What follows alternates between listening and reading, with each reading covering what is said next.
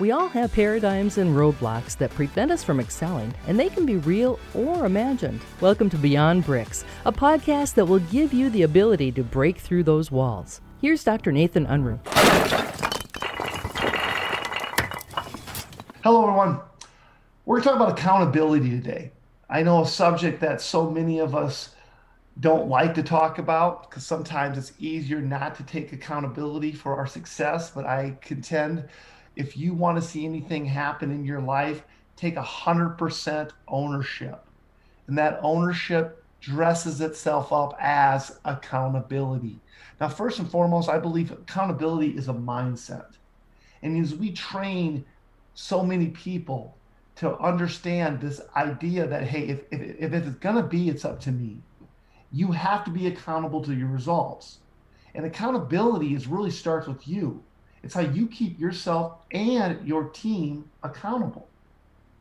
So one of the things that we always like to use is the accountability ladder, and that's what I want to share because it's one of the simplest cultural pieces we like to teach people, because we can listen to our own language and put ourselves right where we are on this ladder, and we call it the accountability ladder.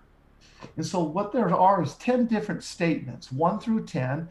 1 through 6 is below the line. So, just get an image of your head of a ladder. You got 10 rungs on this ladder. The first 6 are below the line. And what that line represents is we want to always be above that, because that's where the true action takes place. That's where the true juice is in what we're trying to accomplish.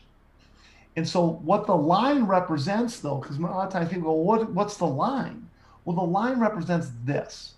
It's an acronym, A2FSO. And A2FSO stands for the ability to figure stuff out. That's the line. And so that's why we have to be thinking about, well, am I trying to figure stuff out in order to be above the line, or am I have language and activities and behaviors that are below the line? So with that in mind, let's go through each one of these below the line. Number one rung on the ladder is ignore or deny. So just ignoring the situation at hand. Denying it. It's not my problem. That would be number 1.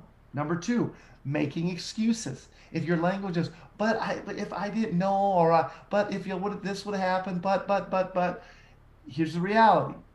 It's below the line.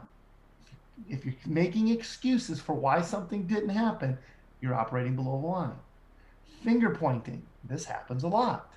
Pointing at other people, making your success dependent upon somebody else's activities. Tell me what to do. Very common one. Well, you didn't tell me to do that. Well, you didn't tell me how to do that. Well, you didn't tell me. Ladies and gentlemen, take accountability without being told what to do. Cover your tail. Unfortunately, some people are always trying to cover their tail to protect their own interest and agenda. That's below the line activity. And if your language is around that, or your activities or behaviors, you're operating below the line. Number 6, wait and see. Well, we'll just see what happens, see if somebody else does it. See if somebody else answers that phone, see if somebody else picks up that garbage, see if somebody else cleans that.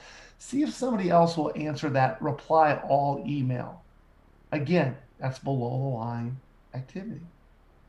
So now the difference between that is the person who says, now, you know what, I'm at the line. Here's the line. The ability to figure stuff out.